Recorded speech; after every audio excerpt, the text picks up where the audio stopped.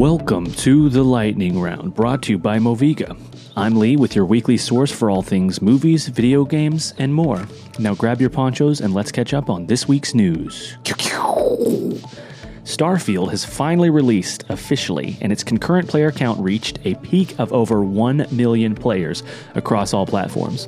Can you imagine how much higher that number would be if it was also on PlayStation? Definitely a big accomplishment. Way to go, Space Skyrim. You did it.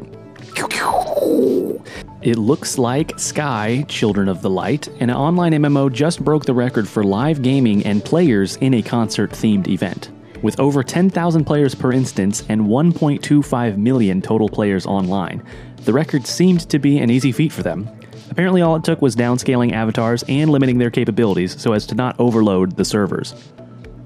You know, I'm gonna let you finish, but Da Capo had the greatest online concert of all time. That's a deep cut for all you VR-aware peeps.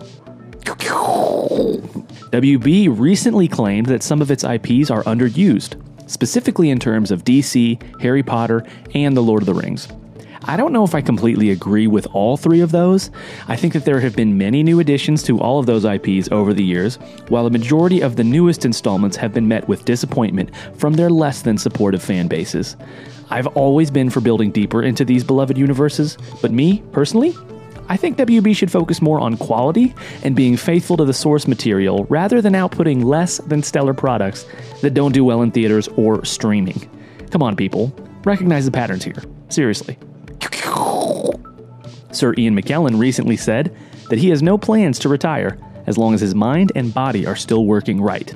Why wouldn't he carry on? Ian McKellen is a legend, to say the least, and to know that he still intends to use his gifts and talents for acting to continue bringing his A-game to cinema and theater. No complaints here.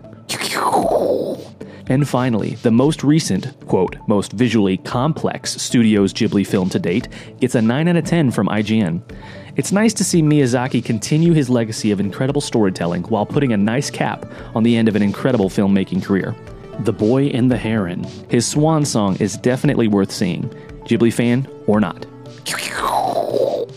Well, it looks like the storm has passed. Be sure to check out the Moviga podcast on Spotify, Apple Podcast, or anywhere you listen to that sort of thing, where we're talking all things movies, video games, and more. I'm Lee, and thanks for joining me this week for The Lightning Round.